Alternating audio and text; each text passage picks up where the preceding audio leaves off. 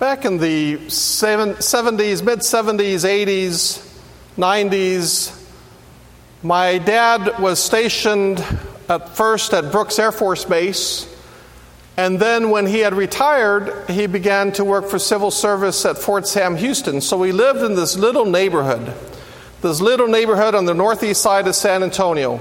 And all of my friends that I had there, we were pretty much all military. And everyone knew everyone in that neighborhood. Now, as we began to get older, we went off to college, went into the military, or whatever we did with our lives. We all moved away, but our parents, they remained. And the neighborhood is an old neighborhood. Houses are falling apart, but it's still home. There are some new families that have moved in, not a lot, but some young families that are there. And every year, my friends and myself, we'd all come back together into the neighborhood. We'd visit our parents, of course, for Thanksgiving, for Christmas. I'd see their kids, the grandkids of my friend, the older couples that were there. And it was a beautiful time in which we would all come together. But when COVID began, it all stopped. People stopped coming. They stopped coming visiting their parents. Why? Because they were older, and they didn't want to get the parents sick. The little kids didn't want to get grandma and grandpa sick. So people stayed away. But during that time, there was this young man. His name is Joe. He and his family moved into the neighborhood. And Joe, of course, would go to his work. He'd come back. He'd have his family to take care of. And at the end of the day, he would just go drive through the neighborhood. Small neighborhood that it is. And he'd see some of the couples sitting outside. My mom always sits outside in the front yard, watches. I don't know what she's watching, but she's watching something. And he would stop and say hello and continue. And then he began to notice, because the younger families weren't coming back in to visit, that some of their grass on the front yard began to grow. So he took it upon himself to go to anybody's house, and he would cut their yard, the front yard and the backyard. And when he was doing this, of course, the older couples would come out, those who were single, who were widowed or widowers, like my mom and the women there in that area. They would bring him something to drink, whether it was tea or water or some cookies or something for his family. And they would always try to pay him. But of course, he wanted nothing of it. He would cut the grass, and they would just talk. And this brought me great comfort. He still does this. Even though the families are coming back, and lots of times they may not be coming back as much as they used to, he still does this as a ministry. He does this because he doesn't want them to feel alone. He doesn't want them to feel that maybe they've been abandoned, or maybe no one cares. He wants to show them that he cares. And it touches my heart, this young man by the name of Joe, because he's cut my mom's grass a couple times. And they sit and they talk. Now, when I think about that, I can't help but to think about today's gospel. There's this man going towards Jericho. And in this road, it was an ugly road. Robbers were all over the place. And this man is beaten.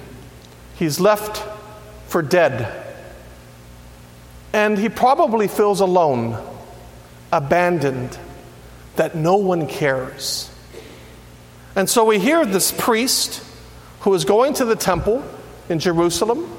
We have a Levi who's kind of like a deacon, who's also probably doing the same thing.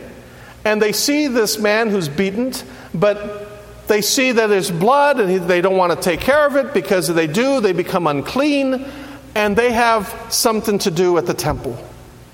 So without any passion, without any compassion, without any mercy, they just leave. And then there is this Samaritan, a Samaritan who the Jews did not care for. They were enemies. The Jews, this man, the Samaritan man, sees this one who is lying on the ground. He doesn't know if he's a Jew or if he's a Samaritan. He doesn't know if he's from a different country. It makes no matter to him. He goes and he brings him comfort. He takes care of him. He pours oil over his wounds. And he goes to the innkeeper, and even the innkeeper, he begins to take care of this man. He has a ministry to do. And when I begin to reflect on that, I begin to reflect on who are we as a people? Are we the Good Samaritan? Are we the innkeeper who continues the ministry? Are we like the priest or the Levite? Or are we like the man who's beaten? Do we feel alone? Maybe feel abandoned? Maybe feel like no one really cares? Sometimes we're every one of them. All of us. Sometimes we have our blinders on, and of course, we can't see anything around us. We keep focused on what we have to do, and we keep moving forward, and we're not paying attention to those gathered around us. Sometimes we're like the Good Samaritan who sees a need, and then we respond to that need by ministry, by lifting the person up, by taking care of them through prayer, through our love. Sometimes we're like the innkeeper who receives the ministry in which we're called to do, and we continue it. Then sometimes we feel beaten. We are called as a people always to go out and to love God with all of our heart, mind, and soul, as Jesus says in today's sacred scripture, and to love our neighbor. And the way we do that is by keeping our eyes open. Just like Joe in the neighborhood, he keeps his eyes open. He goes and he sees if everybody's okay, and he continues to reach out. That's what we're called to do. That's what we're called to do, my brothers and sisters. So let us continue to embrace today's readings. Let us continue to let it take place within our heart, as Moses says in today's first reading. We know the Word. The Word is here. And if the Word is here, we have to go out and minister. We have to go out and evangelize. We have to go out and share God's love. So let's not be afraid. Let's use the gifts that God has given us. And as brothers and sisters in the body of Christ, let's continue to work with each other, continue to minister to each other, to continue to lift each other up in Christ. So my brothers and sisters, let us go out today. Let us embrace God's unconditional love. And let us continue to do the ministry that God has called us to do.